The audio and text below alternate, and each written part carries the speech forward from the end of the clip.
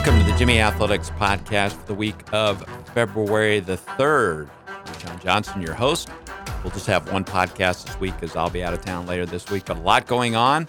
We'll recap what happened this weekend, look ahead to the week ahead, and the week ahead starts today, Monday, February the 3rd, as the Jimmy women's basketball team will travel to Presentation in their last non-conference game of the year. That'll be in Aberdeen at 5:30. And then at home on Tuesday night, the men's wrestling team will host Dickinson State in their last home wrestling duel of the year. That'll be at 6 o'clock at Harold Newman Arena. Certainly hope you can join us for that. Then on Wednesday, our last home games of the week will be Wednesday night, important GPAC basketball doubleheader as we're taking on Mount Marty. Women's game starts at 6, and the men's game starts at 8. Well, we've got some interviews coming up. Historic weekend for Jimmy men's volleyball as they swept their first two matches in Sioux Center, Iowa, on the campus of Dordt University, defeating Dordt 3-1 and Viterbo 3-1. We've got some great post-match sound of that. We'll also talk to Danny Neville, men's basketball coach, who won his 100th game last week. They didn't play on Saturday, so he had a little time to reflect. We caught up with him on that. And then this weekend is the WCWA Women's Wrestling Collegiate Championships. That's in Atlanta, Georgia. We're going to talk to Shauna Kemp not only about this big weekend, but, of course, coming up in March in about 6 weeks, 5.5 weeks, actually, the University of Jamestown will host the second annual NAI Women's Wrestling Invitational. We'll talk to head coach Shauna Kemp about that. But first, let's go back to this weekend, the historic beginning of Jimmy men's volleyball. Again, they went to Sioux Center, Iowa, defeated Dordt 3-1 and Viterbo 3-1, and we caught up with head coach Riley Salmon after the win. We're with head coach Riley Salmon, and coach, you know, all those months of practicing, you finally got to play. You went 2-0. What's your reaction? And we're ecstatic. You know, the hard work paid off. You know, it's all the recruiting. What's really, for me, really cool to see is the kids coming here and believing in our program, our university, and the stuff that we actually said to them. And it came to fruition today. It looked a little bit janky at times, but you know, we played pretty solid. You guys had a tough task. I mean, your first match, you're playing against a Viterbo team a Dordt team who's already played. They're playing on their home floor, and you guys jumped on really quick. Yeah, I think that the try match is a little bit of a tester. We came in, they played, I think, 4 or 5 matches already as well. So, yeah, they were ready for us. They played last night. They lost a hard-fought match in four sets. Told the guys they were going to play hard no matter what. We came out, and, you know, we actually picked it up a little bit after the second set. You win that match, you got to come right back and play a back-to-back match and play Viterbo, a team that maybe when you look on paper you're better than, but you were playing back-to-back matches, and it's hard to replicate that in practice and then actually have to do it on the court. Yeah, absolutely. You could tell the guys were whipped. You know, they were tired. I could see it in their face before we even started. Challenged them to be good over time, and we were pretty good for the most part. I thought we played really clean except for the last part of the third set. So proud of the guys.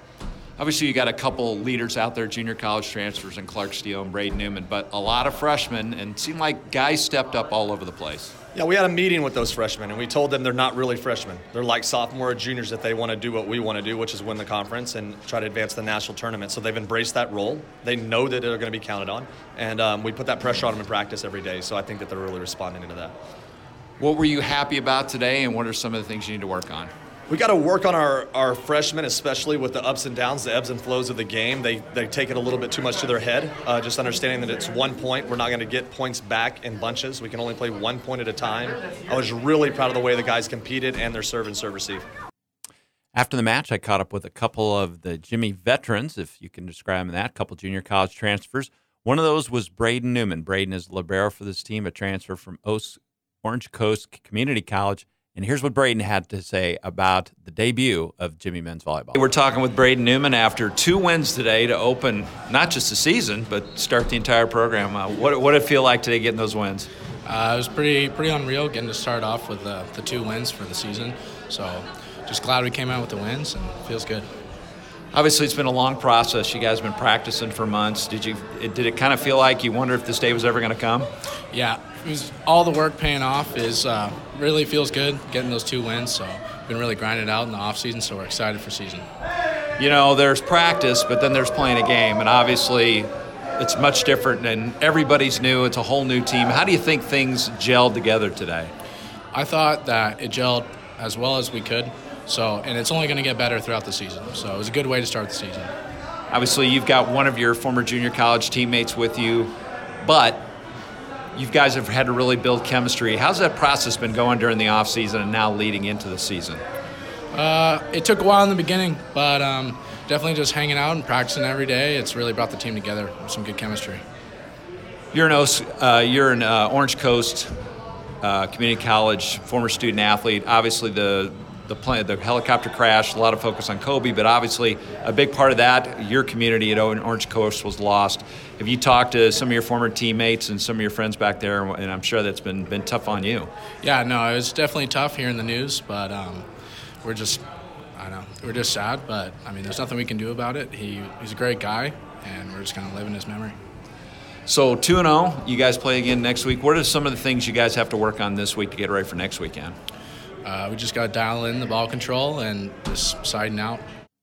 As we mentioned, 2 junior college transfers on this team. The other one is Clark Steele, at least in the starting lineup. More than 2 junior college transfers on the team. But in terms of the starting lineup, Clark Steele, the other starter on this team, along with Braden Newman, they were teammates at Orange Coast Community College. Clark, an outside hitter, had a couple of big matches over the weekend. We caught up with him to see what his reaction was. Well, with Clark Steele, and Clark, obviously you're a junior, you've been through this before, but still it has to feel pretty nice after all the months of practicing, new team, to get a couple wins. Yeah, it definitely feels good. Seeing all the hard work pay off. Got a couple wins here to start our season off, so yeah. What's it like having just a ton of freshmen out there, and then you're a junior? How do you see your role on this team? Well, it's fun having those guys out there because there's a lot of young energy. The guys are pumped to be out there, pumped to play volleyball. So it's really fun to just be around those guys. Keeps me younger than I feel, at least. So yeah, it's a good time. Talk about your journey to Jamestown, North Dakota. Obviously, you're from California. You played junior college volleyball. What brought you to Jamestown? Well, I was playing volleyball at OCC, a junior college in Costa Mesa. And then Riley Solomon recruited me from the beach, actually, playing an AVP tournament. And then I just wanted to be coached by someone that had seen such high-level volleyball. And I just kind of fell in love with the campus and the program. So that's how I'm. When you start off 2-0, it can't start off much better than that. But what things did you like about what happened today, or what are some things you guys think you need to work on? Well, obviously we need to work on not dropping our third set, which I think happened twice. Got a little lackadaisical there. We need to keep our focus up the whole time. But I think we did a good job of playing good in-system volleyball. We played our game plan. So we were able to execute that the whole time. And then able to bounce back from losing those set threes and win them in 4. It was good to see. You mentioned you played at Orange Coast, and so did Braden. And obviously the helicopter crash with Kobe Bryant, but also a big loss for Orange Coast as you lost your baseball coach. And I'm sure you're familiar with those guys in that whole situation. So what's it been like for you? Yeah, it's been obviously really hard, really sad to see, especially people that are so close to me were so close to him. So the whole Orange Coast College family is a family. That's what it is. So we have a saying: part of the crew, part of the ship, and we kind of hold to that. So when one of our own is hurting or needs help, we all are kind of there for him. So good to see that, I guess.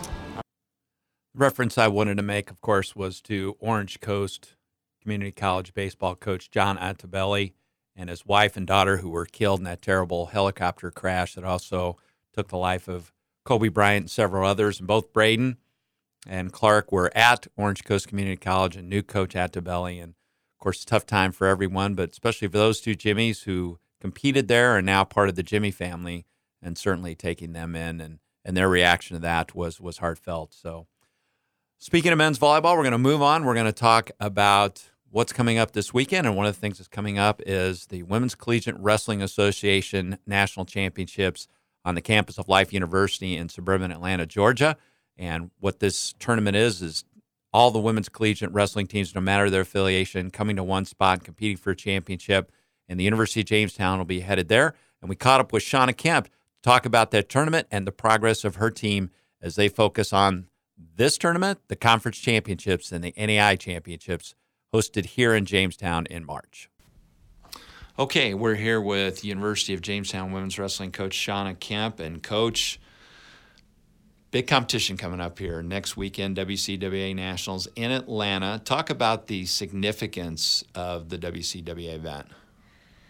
Well, the WCWA event was really kind of the start of collegiate women's wrestling in an organized manner, and it has always been kind of the big thing for everybody. All divisions, NCAA, NAI, JUCOs, everyone comes together, and it's has been the toughest tournament in college women's wrestling, and it's what everyone had worked for 15 years. So, yeah, it's a big deal for our girls, especially girls who aren't freshmen, sophomores, juniors, seniors, who that was the only tournament they had, and they didn't have the NAI tournament. You obviously have experience as a coach and as an athlete at the WCWAs. Talk about maybe some of your fondest memories of WCWA.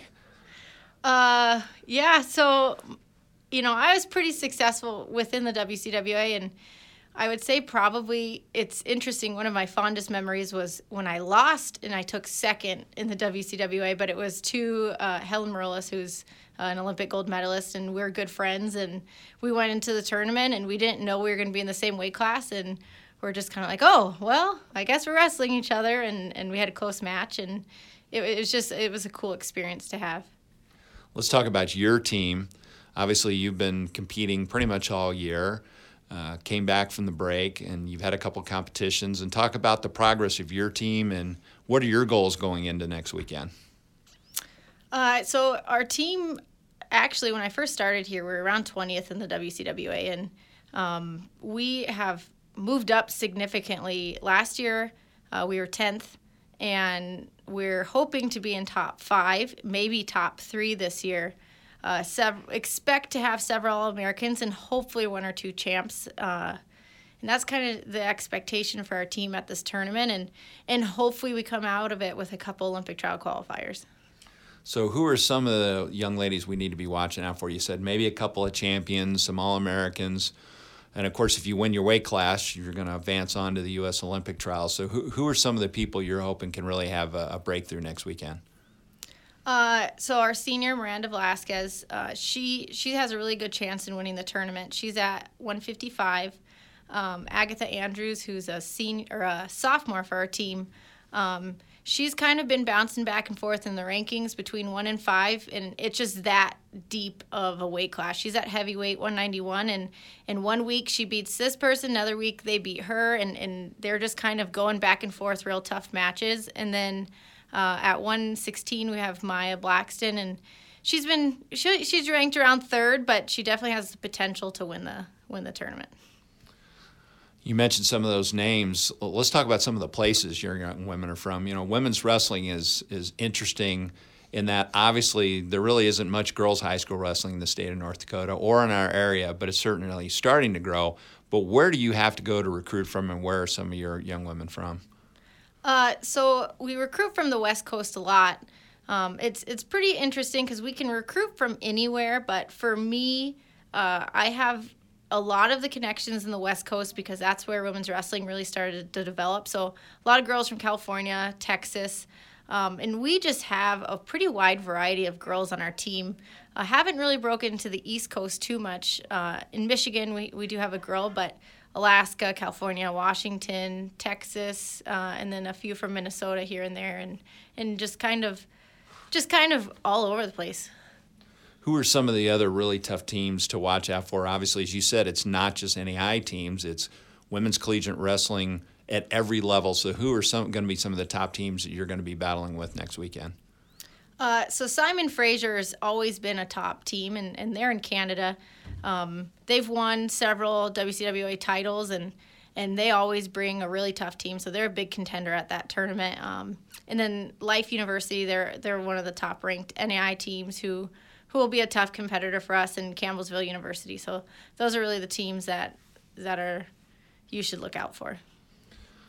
So obviously you've got this event, and then you've got the Kansas Collegiate Athletic Conference competition, your conference championship coming up, and then, of course, hosting the NAI Women's Invitational here in about 6 weeks. So this is really the time of the year where things, I guess, get pretty exciting for you. Yeah, exciting and really busy, and just with the team, it gets really busy for them. Just we got to pick up our intensity.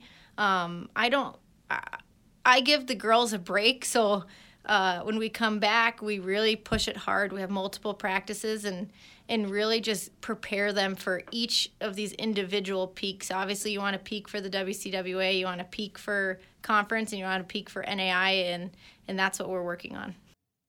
Well, it was great catching up with Coach Kemp and talking about the WCWA Nationals coming up this weekend in Atlanta. And again, March 13th and 14th at Harold Newman Arena here in Jamestown. The University of Jamestown will host the NAI Women's Wrestling Invitational for the second consecutive year. We're going to pivot one more time. This will be our last interview of the Everything Jimmy Athletics podcast. We're going to talk to head coach, men's basketball coach Danny Neville. He won his 100th game last Wednesday at the Corn Palace in Mitchell, South Dakota. They actually had Saturday off.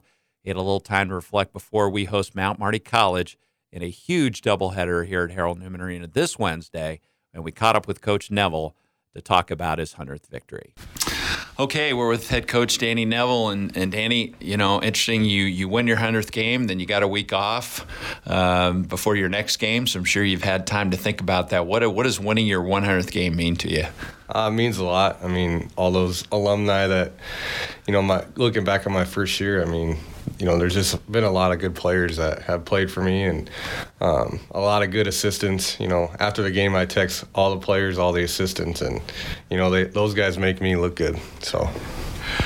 Obviously, you'd love to do something like that at home, but to do it at the Corn Palace against the number-ranked team in the country in a place that's really hard to win at, that had to make it even maybe a little bit sweeter. Yeah, a place I've never won, for one, and number two, looking back, that was probably one of my special games, and last year the most special game we had all year was at Morningside, and then this year is at Dakota Wesleyan. So I guess we're just road warriors.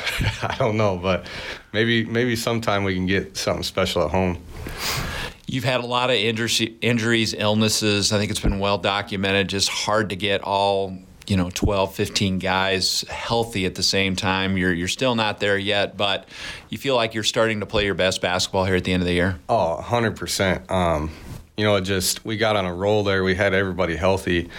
And then Brock, right before that Dordt game, comes up and, he's been bothered by spasms since. And, I don't know when he's going to play, but just the overall attitude and confidence of our team is just different, and you feel like everybody's on the same page and we're flowing again. And we had a couple of my family members come to the game at Dakota Wesleyan, and they said, you kind of looked like you did last year, just how you're playing together, you're being tough, you're playing better defense, and you're grinding it out. And we weathered the storm with Ty Hoagland. He's one of the better players in the league, but he went off there, and I felt our guys just, were just calm and they didn't get rattled, and, I was just super proud of them, and we just got to keep this thing rolling. Morningside finally lost the game this weekend, but they've got a pretty big lead. But after that, it is a total crapshoot. You've got 6 games left. You've got Mount Marty at home on Wednesday, and, I've never been around a coach that didn't say every game was a big game, but these 6 games, you could end up anywhere from 8th to 2nd. It's just, it's a crazy race this year. Yeah, and unfortunately, it kind of hurts our league a little bit just because we're beating everybody. But, you look at 2 through 8, there's not much difference. And, you look at all these storylines, and it's, hey, Hastings upsets Dakota Wesleyan. Well, is it really an upset, or Jamestown upsets, Dakota Wesleyan? Is that really an upset?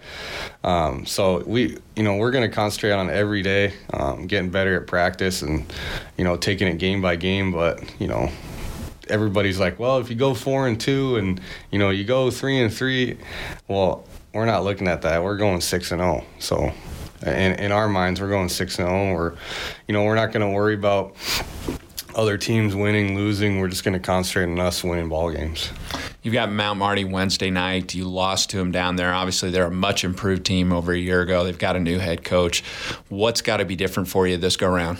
They're short a couple of players from the first time we played them. So they're so tough. They're tough to guard. They got guys, that I'm not sure how you can guard him. And Chris King is leading the way, and he's unbelievable.